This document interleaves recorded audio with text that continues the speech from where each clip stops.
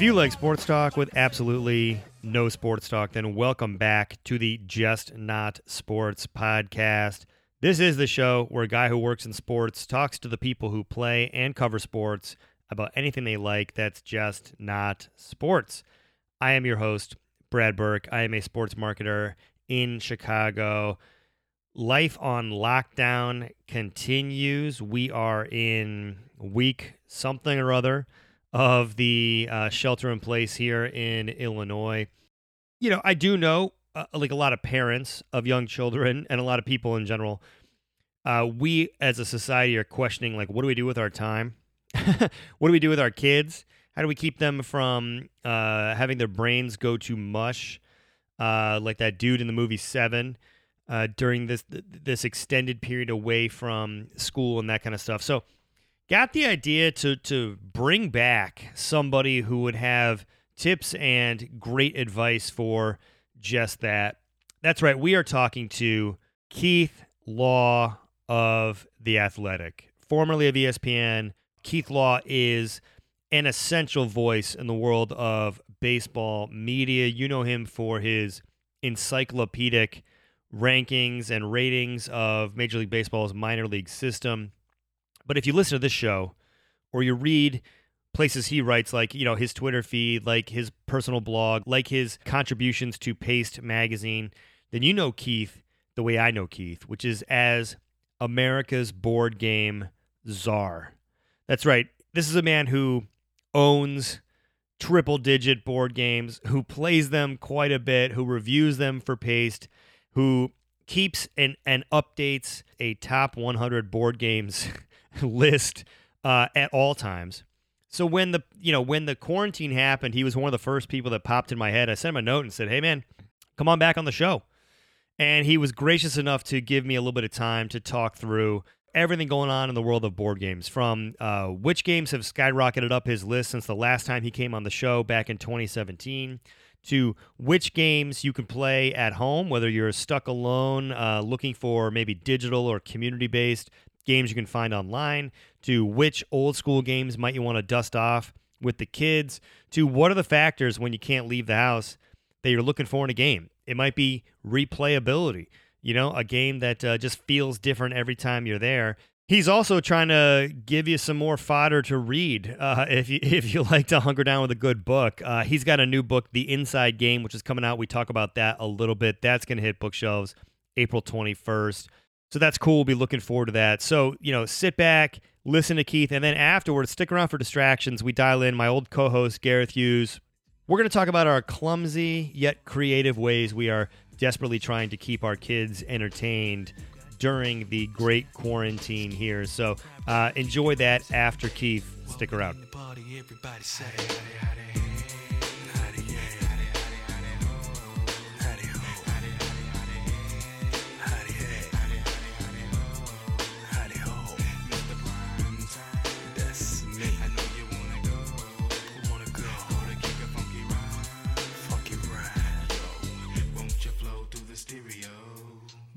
I was playing, I don't know, my wife dug into our cabinet. We pulled out like Pizza Party and all these other board games for the kids. And I just went, I got to do better than what we've got here. So I couldn't think of anyone better to talk to for recommendations. And especially, I've got questions later about quarantine specific and like the different types of people that might be looking for different types of games.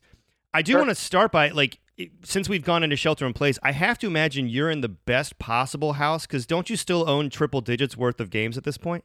I have more than 210 at last count.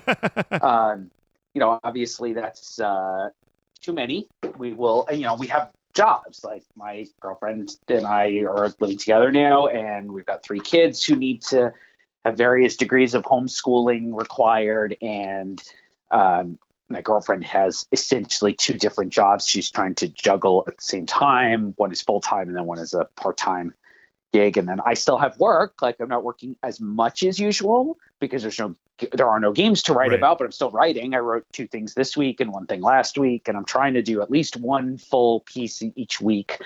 And more if news sort of drives something different, but I don't want to stop. I certainly don't want to stop writing.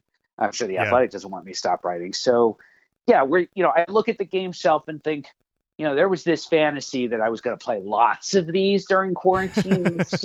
We'll play some, certainly, but lots is an exaggeration. Yeah, how often are you playing? Like here and there? Yeah, it's more here and there. Like we actually haven't picked anything up at all since last weekend because it's just been like go, go, go, go, go. Yeah, right. Well, at least we can get into your thoughts for those who are maybe looking to fill the time. I know, personally speaking, I've got 2 kids, so I'm with you. It's like balancing school versus life versus whatever. But we are reaching that sort of digital fatigue where my wife and I are going, okay, like the iPads cannot raise our kids for 2 months. We have to get more analog here. So let me, before we get into specific games to recommend during this time, I was fascinated to revisit your top 100 list of all time. By the way, you are the best repeat guest ever because all of your opinions are well organized and logged on your various sites. It's really interesting for me to compare and contrast since you came on in 2017. The biggest thing I wanted to start with was you've got a new favorite game of all time. Seven Wonders has overtaken Carcassonne. Am I pronouncing Carcassonne right? I believe. Carcassonne, yep. So what was the difference maker there, and how sort of precious are you about that top spot? What's it take for you mentally to sort of allow something to claim it? I try not to get too precious about that. This isn't like the prospect rankings I do or draft rankings I do for, used to be for ESPN. Now it's for The Athletic, obviously, where, I recognize that there's real impact within the industry. If I say a player is 1 and not 2, it's going to, at least everybody in the industry is going to read it. I don't know if it's actively going to change anyone's thinking, but there's certainly the risk. I've had enough people tell me, agents in particular say, your lists affect the way teams think about players. I don't really want that to be true, but knowing that it might be true, I have to sort of at least in my own mind make sure that any significant change in a ranking is sort of well evidenced. I don't have to think that way when I'm ranking things like books or songs or board games, all of which I do on my own blog, and do for some other sites too. So when I switched them, and all I did was flip 1 and 2, right? Seven Wonders had been 2, now it's 1. Carcassonne had been 1, now it's 2. It was primarily driven by what am I most likely to take off the shelf.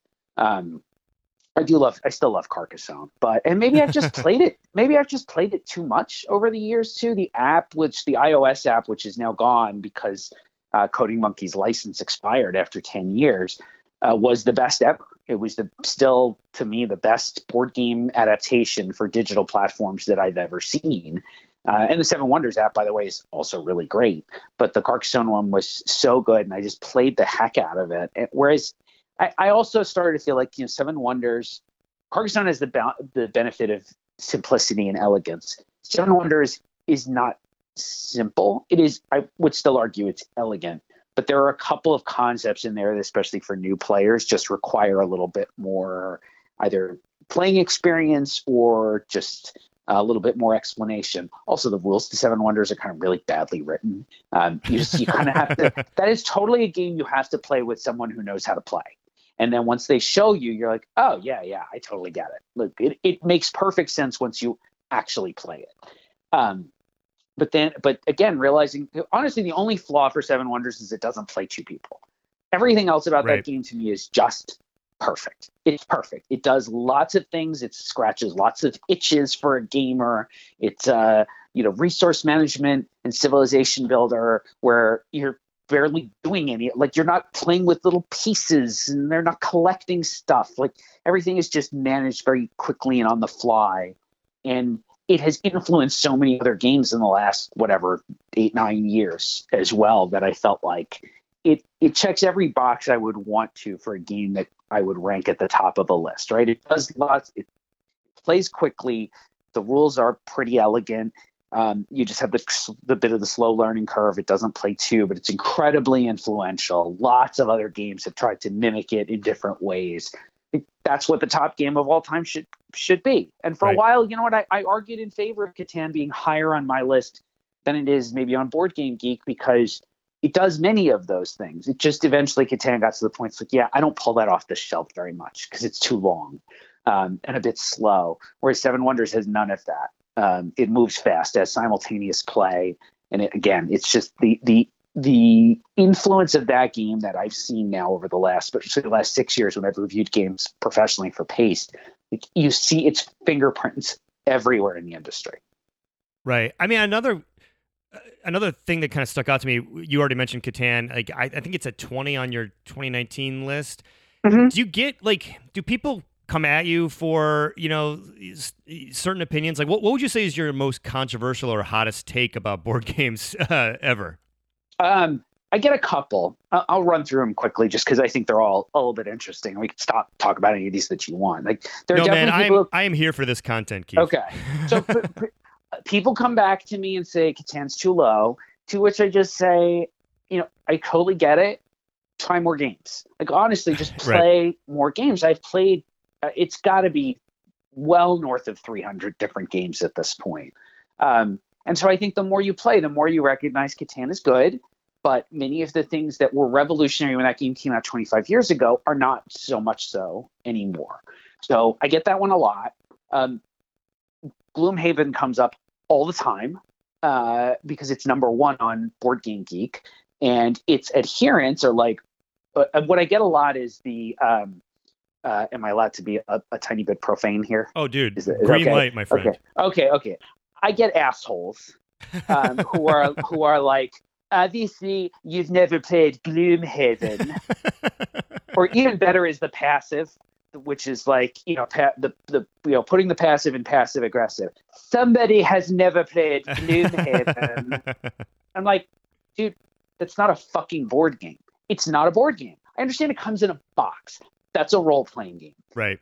It's 20 pounds. It costs $120. It has all of the characteristics that you would associate with a role-playing game. They are just in a campaign that is boxed. That's fine. If you like that, great. By all means, buy it. Go back Frosthaven, which is on Kickstarter and doing ridiculous numbers right now as we're recording this. Like, awesome. I am all in favor of people supporting games they love, but that's not a board game. There is no way you would show that to an average person and have them say that's a board game. People who defend Gloomhaven and think it should be on this list. And by the way, I'm just not an RPG guy, particularly not a pen and paper. Like, I've played some on the computer, but pen and paper to me, that's not me. That's not my speed. I'm not saying there's anything wrong with it. It's just not for me. But people who are adamant that that's a board game should be on a board game list, they're out of touch with the fact that to most people who are going to read this stuff, like, Catan is on the edge. And they still think of board games as like Monopoly, Risk, and Scrabble, and Clue, and games that I don't even care for. But you have to remember the baseline. That's where people are coming from, and you have to speak to that audience. Do not ignore that audience. That's still the majority of people who might come and say, hey, suggest a board game to me. That's still the majority of people who come to me, for example, and say, can you suggest a board game for me and my partner, me and my kids, for me to play with some friends from work? Like, they're not in the weeds. I'm sure as hell not recommending Gloomhaven to those people.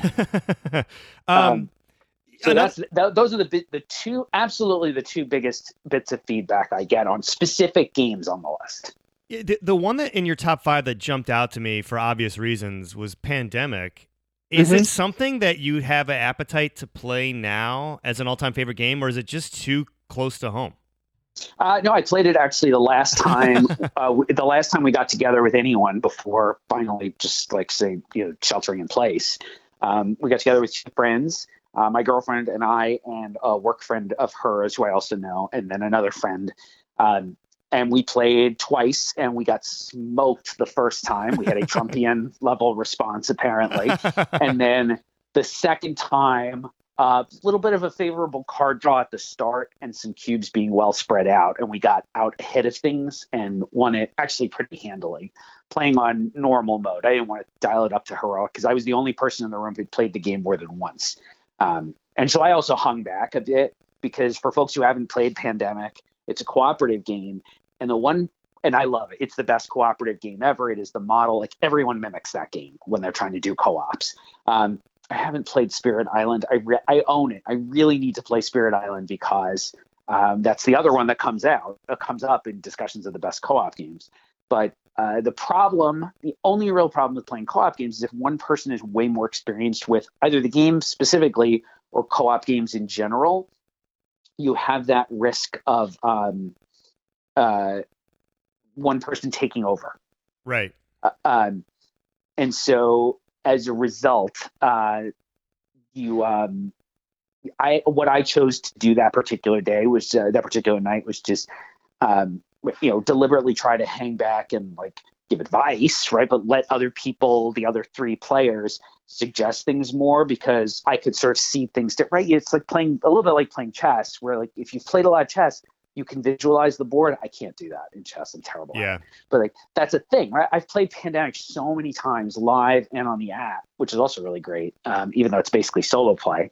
My daughter and I do pass and play on the app quite a bit.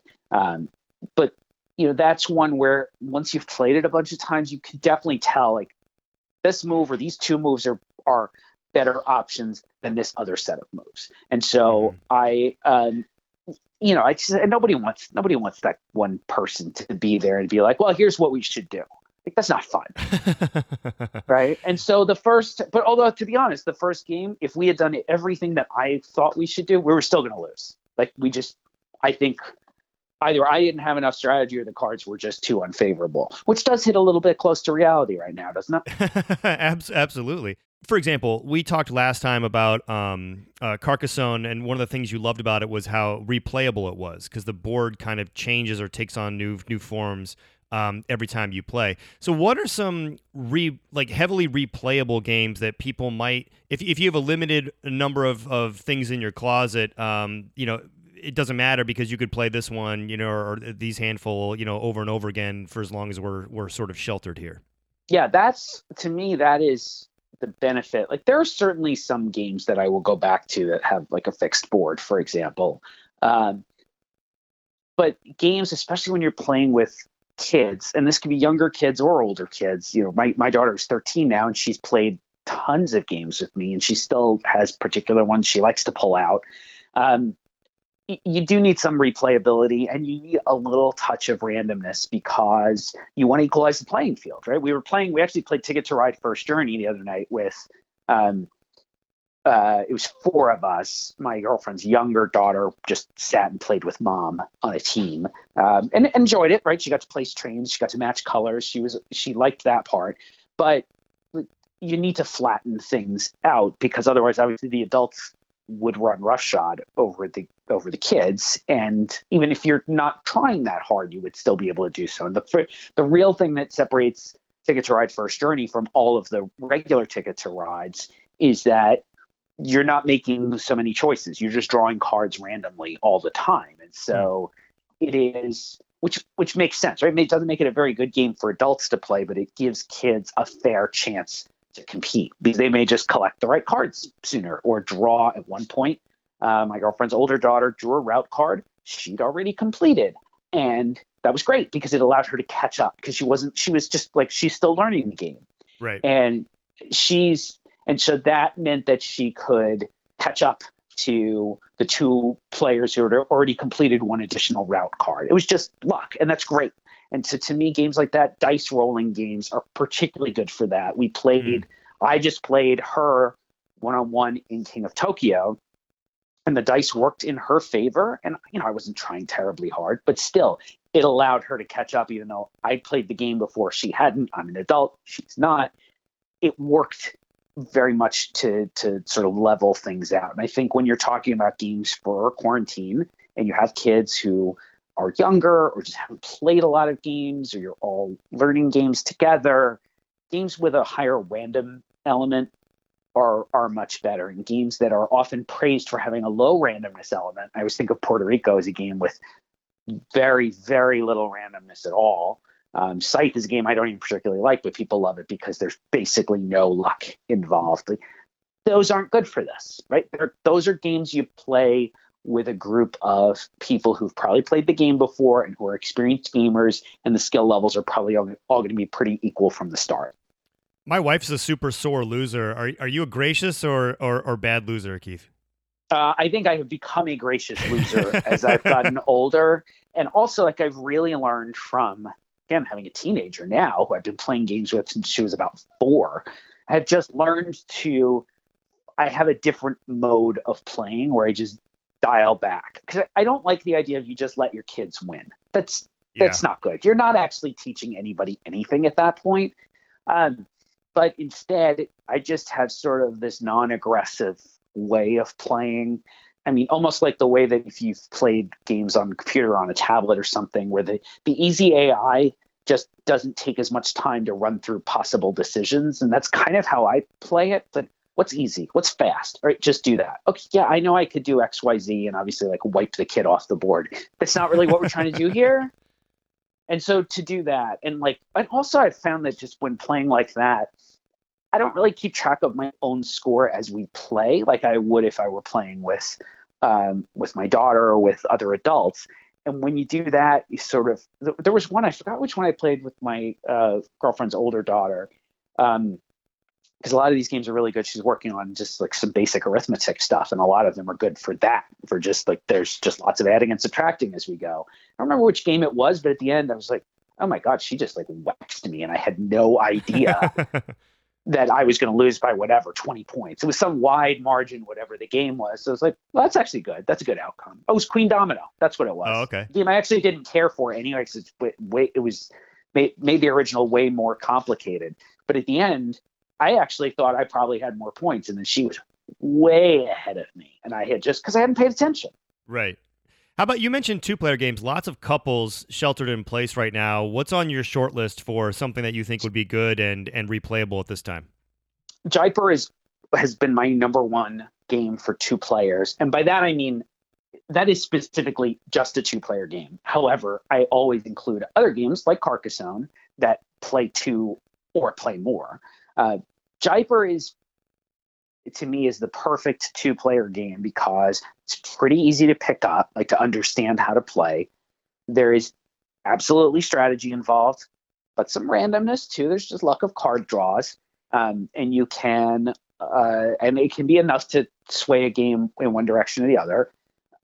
There's a very high degree of interaction. To me, a very key thing in 2-player games. If it's just you and one person, you really want the game to be the 2 of you actually playing against each other, as opposed to sort of side-by-side solitaire. And Jaiper particularly is good at that. Like, once you get going a little bit in Jaiper, you realize that there's a back and forth. Like, you have to start thinking. For people who haven't seen this game, there are 5 cards on display in the market from which both sides will be choosing one or more cards. And you can start to play it out and think, I take this, she takes that, I take this, she has to take those. And suddenly I've created a favorable card draw for myself 3-4 turns down the road. That's a huge part of the game. And you can still do that and have it not work out because of the randomness of the shuffled deck, but it creates a high degree of interaction, the 2 of you thinking against each other. Well, how do I put her into a trap? Well, how does she's thinking, how do I avoid that and then set a trap of my own? And to me, that's what makes that game really perfect to recommend. It's a small box, it's inexpensive, and the rules are like 4 pages. It's very, very easy for people to pick up. What about, like, now we're also seeing just the ultimate, like, disparity in lifestyle for, like, people like myself who are stuck at home with kids have one set of problems. But in my office, for example, I live in Chicago, lots of singles that are kind of quarantined in their apartment alone. For folks like that, are there like online communities or certain digital apps that you'd recommend downloading for gameplay against other folks that you think is particularly lively and fun? So I've used, I know for sites, there's Board Game Arena, there's Yucata, yucata.de, where I've probably played the most on that latter one. I know they've been kind of overwhelmed lately because everyone's home all around the world. That's a site where there are far more people in Germany using that site than anywhere else. You don't have to speak German to use the site, but if you want to talk to other players while you play or like participate in the chat rooms there to find games, sometimes it's a little easier if you can at least understand a little German. Board Game Arena is not like that. Brett Spielwelt is almost entirely in German, and I find their client, the site client, very difficult to use, but it exists. I know there's a couple others. I've never really had any success like Tabletopia or other sites like that try to do more simulation of how the boards actually look. And then certain apps like Carcassonne, Ticket to Ride. The more popular the game, the more lively the online community just get on and just jump into games, right? So those are ones where you can get in and pretty easily find a random game to jump into and play. It depends on a little bit on how popular the game is, how long the game's been around too. That's the other thing. Whereas Carcassonne and Ticket to Ride were two of the first. And so they've been very, very successful at building kind of dedicated followings. I managed to try Sagrada just came out a few days ago. I had a review code and was playing it essentially early access on Steam. And trying to play, there weren't that many games going, and there just weren't enough people yet. Right, the game has to be released and out for a little while and popular enough because Sagrada is just an amazing game. It's got to be out for a while to sort of build up the audience for you to be able to jump on and find random games. Yeah, no, and last question before I get into the book. I imagine a lot of people are like me in that you open up your closet or whatever and you have a lot of old school games that maybe you inherited from your parents or there's been in your house forever. I know in your list you tend to favor or dive into more recent titles, but is there any old school game that maybe people might eye roll at that you would say, hey, at this time this might be a good one to dust off? The only game I own that's older than like Settlers of Catan, actually there are two. Now I think of it. One is Acquire, which I think is from the 60s. The tile laying hotel chain building game that the original I have a very old version from the 80s that is the box is falling apart, but the game's intact. That to me is the best of the golden age of game, the original golden age of games, of that sort of back when if you went to Toys R Us back when it existed, they might have 10 to 20 games total on the shelves. For that were it's like games for little kids. That to me is probably the one that's best held up. Diplomacy, but you can't unless you have 7 people in the house, you're not playing that one in quarantine. It's funny, my and also I had bought when I was a kid, I played Stop Thief quite a bit with my parents and my sister, and had seen the Restoration Games update, and that drove me to actually go get a used copy of the original. And I still like that game. That game's got problems, quite a few problems, obviously, but I have a very soft spot for it, just for nostalgia. But when my girlfriend, she had some games too when we started moving together, and we were looking through them, and she had Clue, and my daughter says, "I've never played Clue." Oh. And I was like, that game's fine. I have no real problem with that game. There are better twists on the same theme, but of the original, it's not like Monopoly, which just takes forever. In 40 minutes who's going to win the game. You got to play for another hour and a half to finish it. Or my issue with Scrabble is Scrabble's not a game. Scrabble is work. If you want to be good at Scrabble, you have to memorize word lists. Now, if you want to memorize word lists, go for it. But that's not a game. I should not have to do advanced prep like it's the SATs, right? I'm just here to play. Get ready for these Stefan Fatsis tweets coming your way. He gets on me all the time. He and I tweeted at each other lots, and I loved his book, Word Freak. Was a blast. Well, actually, I believe D.B. Firstman, who appears in that book many times, they now have a book coming out of their own on great baseball names in history. And that might be out or it's coming out very shortly. Great segue. Your book, The Inside Game, coming out April 21st. I imagine lots of fans of baseball who are missing the sport might be wanting to jump on this and just remind themselves of the good times. Can you tell us a little bit about what to expect with this one? So this book, The Inside Game, is a bit of a sort of right turn from where I was going after the first book. Smart Baseball was entirely a baseball book. The Inside Game is my attempt to try to marry my history of an interest in baseball with a sort of nascent interest in ideas from cognitive psychology and behavioral economics, things that affect all of our decision making and why we are all humans are kind of consistently irrational in certain ways because of shortcuts that our brains try to use when evaluating all of the information that's coming at us. It seems just as relevant now, where we're just getting flooded with information on coronavirus every day, as it was when I conceived the book a year and a half ago. Just looking at, hey, people just make poor choices. They make poor choices when voting. They make poor choices around their personal finances. We just make poor choices all the time. And one of the reasons is that all of our brains are using these shortcuts, these heuristics that sometimes are rational, but often are based in cognitive biases or illusions. And I had the idea to take a book where each chapter would delve into one or two of those cognitive biases or illusions and explain them using baseball stories.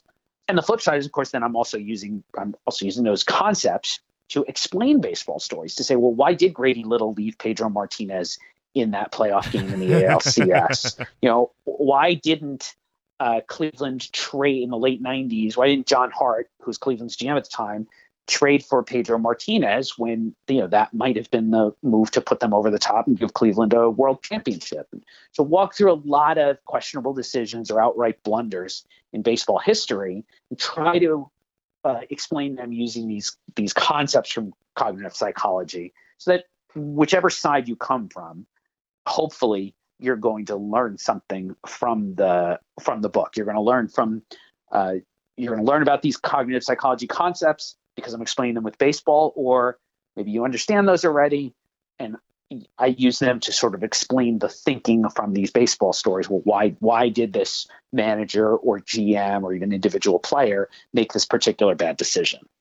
I'll give you the worst decision I ever saw live was I was at game 1 of the 2008 NLDS between the Cubs and the Dodgers. The year the Cubs, still my favorite Cubs team, even over the one that won the World Series, because I watched like 120 games that year. I remember seeing like the Greek Orthodox priest or something like that, like blessing the field and being like, why are we doing this? This is a really bad omen. Yeah.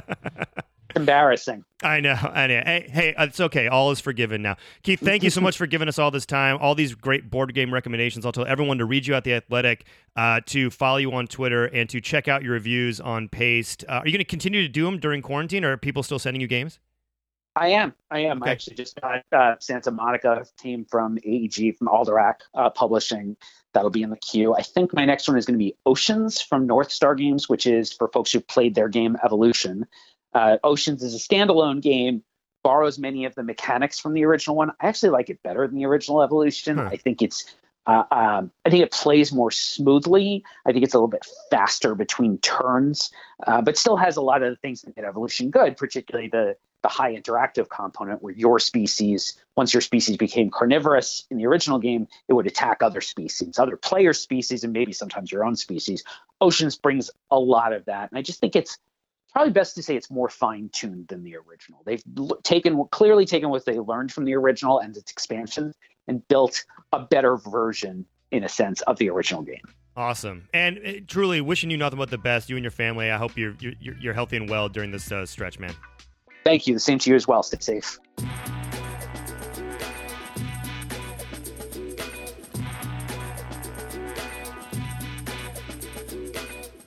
And we are back in the sports world. Athletes, coaches, media, they all do interesting things, and then we, the fans, tell them, can you please stop being interesting? Get back to watching game films. You're being a distraction. That is ridiculous. Life is just work and the things that distract us from work. So on this show, we celebrate locker room distractions by telling you what's been distracting us this week. And to do it, when I say we, I am not kidding. We've got the man, the myth, the legend himself, 7-time Emmy-winning sports producer and newly Sports Emmy nominated producer for CBS Sports, Gareth Hughes, in our Brooklyn bureau. Gareth, congrats on the Emmy love. Hey, thanks, man. That was cool. Yeah, I was nominated for Best Tease for the Jim Kelly Still Thankful tease that I directed and produced last Thanksgiving. That was a cool moment then. It's an honor to be nominated. Let the chips fall where they may. It's also funny that it's happening in a year. There probably won't be a ceremony. So yeah. What are you going to do? Yeah. And how's your health? As our listeners know, you are recovering. You are on the uptick from cancer. So how's it? I'll be treated for cancer for a long time, probably. It's sort of it's in a weird phase where I'll say this to listeners, and I'll update on cancer anytime I'm on the phone because it goes up and down, and there's the idea is just to keep the disease under control, and that's what we've been doing for now. It has been well controlled, and I've been healthy, and there's a certain amount of treatment that happens these days as opposed to 20, 30 years ago where there's hyperaggression to cut it out and things like that and risk your own health to become cancer free, where now I think there's a lot more, and let's just try to treat this like a chronic condition. And I've celebrated a year now, I guess you could say, of having cancer, and I still feel good and have all my hair, and I've gained weight, and I walk 10,000 steps a day, and so I'm good. It's just sort of ongoing treatment. If there's any major changes, good or bad, I'll let you know. But for now, it's fairly well controlled. And the bigger risk for me right now is honestly Corona. Our oncology team at Sloan Kettering here in New York. I mean, Sloan Kettering is not admitting any new patients at this point because they are just preparing and or dealing with cancer patients who have cancer and Corona that then get funneled there from other hospitals in New York City. So they are full-time Corona cancer besides the patients they already have. So it's kind of a weird moment for that. And my treatment, I mean, I'm going to go in there tomorrow, but we're pretty paranoid about Corona right now. And so like people are doing our shopping and I don't go out much and I don't go into places. But my biggest area of exposure is going to the hospital. And like our nurses and doctors have admitted that. They've said that this is the biggest risk you take in a 2 to 3 week period is coming here. And so I think most of what treatment is based around now is trying to minimize the amount of time I spend in the hospital for all parties. So that's been interesting. Yeah, well, I mean, it's a good thing this thing's a Democratic-fueled hoax, so otherwise I'd be pretty worried about you, bro. Yes, exactly. Well, we're gonna get you. Alex Jones et al. We gotta print you up a T-shirt that says like the Chronic logo, like the Dr. Dre Chronic logo for cancer. Like that's next. I like that. That's a good one. All right. Well. And look, we make these jokes because you and I talk off mic too, and we're keeping each other sane. But if you can't joke about cancer, like I would not recommend cancer if you can't joke about it, because it will take over your life either way. So a finely honed sense of the ridiculousness helps in your treatment. So I had Keith Law back on the show. You remember when Keith joined the first time to talk about board games? He is America's board game czar. So it's a good transition to talk about our distraction this week, which is stuff we're doing with our families in terms of trying to stay sane, keep the kids off of devices full time, that kind of stuff. You said that you would launch an art project of sorts. I've got one in my garage we can break down quickly. Tell me about yours first. Well, yours is so much better than mine, and I love it. But and I've seen it, and so I'm really excited for you to talk about. But ours is basically, it was funny. Somebody said, like, what are you spending money on? And we were like, nothing, except we were like, we buy nothing but food, basically. And then I was like, oh, wait, the other thing I have been spending money on is Legos. And basically, we're building a Lego city based off all the old sets my kids had gotten through the years. Like, we got out all the old instructions and rebuilt them. And then I've bought a couple others that have shipped here through Amazon. So that's what we have going on in our apartment. And we have a couple like sitting to the side. Like I bought one big extravagant Lego, which is I spent a couple $100 on a giant Lego movie theater. And so that's going to be at the center of our city because, Brad, if you want to make fun of me for being excessively woke Brooklyn guy, I hated the idea of the center of our Lego city being something based around police and the incarceral police state. Come on. So, come on. Yeah, true. Lego it's police, 100% bro. true. Yeah, no, so I bought a movie theater, so that would be the center of our city rather than a police station. And we're going to lay out the whole thing as it goes along. But yeah, we have quite the Lego city going. with, and I think now it's starting to get a little more out there where, look, we live in New York, Spider-Man's in New York, we have some Spider-Man sets. So we're trying to incorporate Spider-Man tastefully into our Lego city without it totally becoming a, nouveau Lego pop culture fiasco. So there you go. You're cracking down on police state, not cracking down on masked vigilantes. That's correct. Yes, that is 100% accurate. Picking and choosing, bro. Yes. Well, okay, let me ask you this, because actually I was talking to my older daughter about doing some Legos. Now, we are woefully out of Legos. We just don't have Legos here because I have a 3-year-old and we just didn't want to build sets on the carpet where she's putting them in her mouth and stuff. But I'm finally to the point where I was going to try and buy some sets. Where do you get the stuff? Because I was having a really hard time finding anything good that wasn't like some sort of $500 collector set, which I'm not doing. That's a problem. That is one problem I'm running into with Lego right now. And like, I don't know. First of all, when we grew up, it was space, pirate, castle, town. It was very simple. And now I hate to be like, when we grew up back in the day, whatever.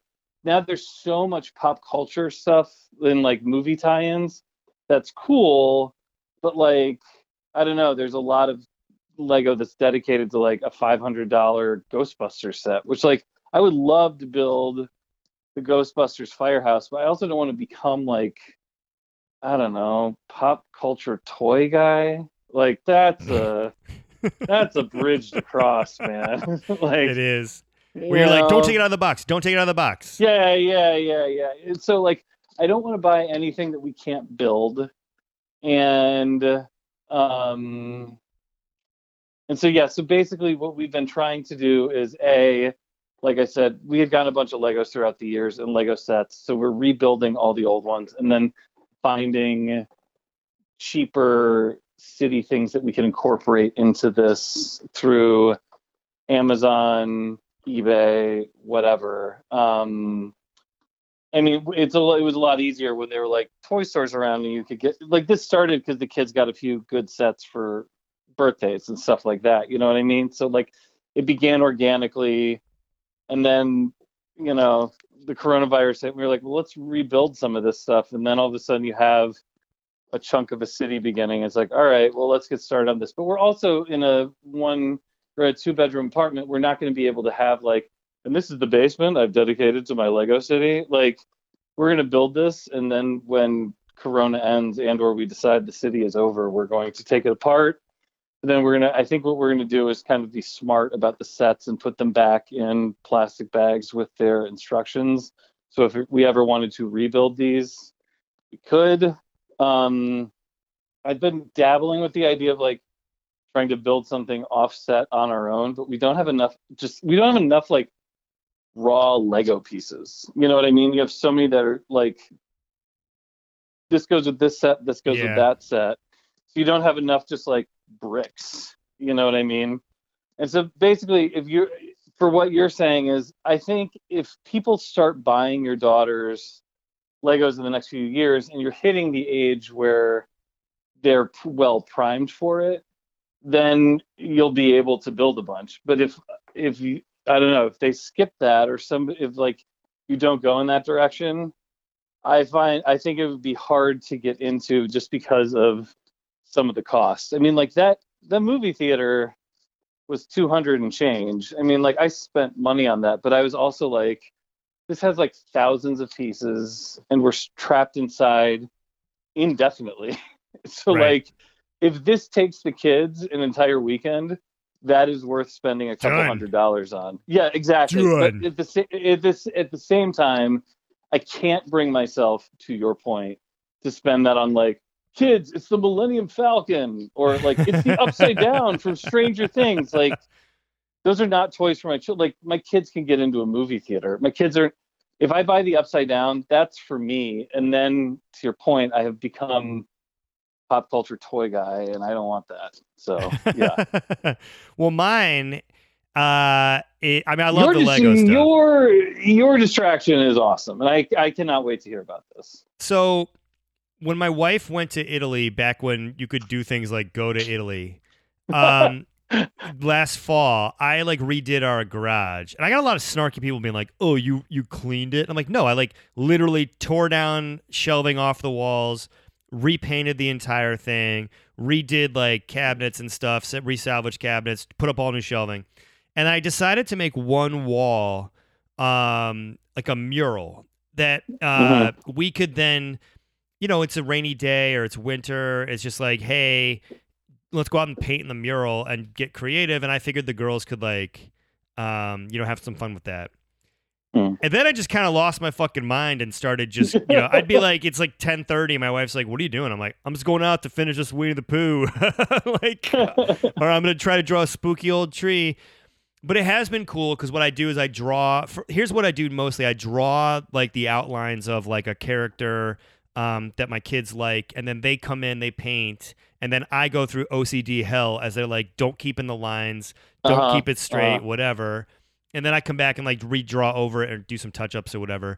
But it's been really fun because we've kind of created this entire scene, and it includes all these different characters, whether it's Sesame Street or Powerpuff Girls or Frozen or Disney, that my girls liked growing up. So it's a little bit of like a pop culture time capsule for them, as well as just some shit to do that's not watching TV. And so I highly recommend it. If you've got a garage wall, and Gareth, I understand this is like a needless flex on you as I'm like talking about going to the garage. I'm sorry.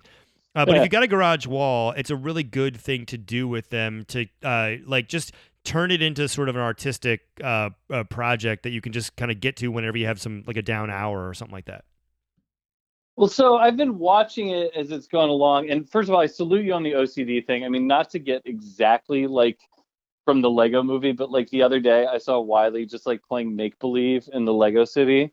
And I was just like, this is awesome. And I also have to step back and let him destroy this if he wants to. Like, and so like, how have you handled that? Because like, you've put a lot of time and care, obviously, into this mural. But I think part of what you then have to do is just then totally cede control to your kids. Like, how is that, man? That's tough. I cede control the way Trump handles a press conference. Like I intro some people into the mix, but at this, I wave them off when I want to like get back on my own message. Got it. What I'll do is I'll kind of say, hey, come on, do this. Actually, what totally ceding control would be like, here's a brush, here's paints, go do whatever you want. Right. We did that at first, but then the kids would get frustrated because I actually have learned about myself. I'm actually a pretty good like doodle artist. If I can if I get to look at something and then like replicate it in pen or pencil, if you give me enough time, and it's just like a simple like cartoon character, I can draw a good Mickey Mouse. I can draw a good Homer Simpson. I can draw a good, whatever. My older daughter would get frustrated because she would go to paint and then I would put something up there and mine would look like more like what it looks like because she's only 6, and then she'd get discouraged. So what I do now is I draw the outlines for them, and then they can just sort of fill it in, and then I'll re-go over it again with like a black kind of paint pen to, just to make sure. But so they're outside the lines, but you still get a sense of the character, and then they feel really excited that they've done it. So, well, and I also think this is one thing, like kids want to work on their own and be independent, and I think there's something cool about parents who are like, yeah, look at this thing, and it kind of ended up looking like a messy pile, but my kid did it all on their own. But you also run into a thing where kids can get really frustrated to the point of upset that then what they've made doesn't look like Winnie the Pooh or Mickey Mouse or whatever it is you're trying to draw. So I do think there's a balance there in like letting them work independently on the one hand, but on the other hand, like having it turn out like it's sort of supposed to. So yeah, and I mean, like you said, it's half for them, half for us, especially in the great quarantine or the great isolation, whatever this is. Like it's just, I would just say this: if you're sitting at home and you're getting extra frustrated, I will say, if you got the luxury of working remotely and being at home and being on lockdown, take a basement wall, set up a table somewhere, like you said, like do a garage wall, do whatever. I just think now is the time to be having fun with your house in a way that makes your kids feel a little bit more ownership over it. And it's not the time to be like, well, I don't want to reduce the property values of my basement. Like, bro, that white paint that semi-gloss is going to be there to paint over this in come on, man. 5 years. Anyway, well, that's our distractions for this week. Garrett, you're going to rejoin us next week. We're going to break down top live sports moments that we've been to personally. I'm excited for this. And I'm going to end real quick with some shout-outs. Shout out Keith Law, the Board Game Czar, bringing us back. Oh, go ahead. No. I have to say, the other thing we've been doing a lot of as a family, and it's a class, we've been playing a lot of Sorry as a family. And like, I know Keith Law works in a more sophisticated world of board games, and I like a lot of other games, but man, I do have to say Sorry is as good as a family board game gets. So Keith Law hates it. Really? Listen to the interview, because he doesn't like games that are just sort of like chance, that like Candyland and stuff, where it's like, hey, and now I'm just all the way back at the beginning for no reason. Got it. Okay. Hey. Well, anyway, I look forward to that. Shout out Keith Law. Thanks for coming back on. The Board Game Czar. Great recommendations. Go check out some of his stuff. Buy his new book. It's coming out. I really support all the authors who had, books right now. I know they're canceling their book tours. People are hunkering down, but it's a good time to like get an ebook copy of it, get a copy delivered from Amazon. And Gareth, we'll talk to you next week in the immortal words of our friend and rapper extraordinaire Shaquille O'Neal. Booty rappers. Say booty.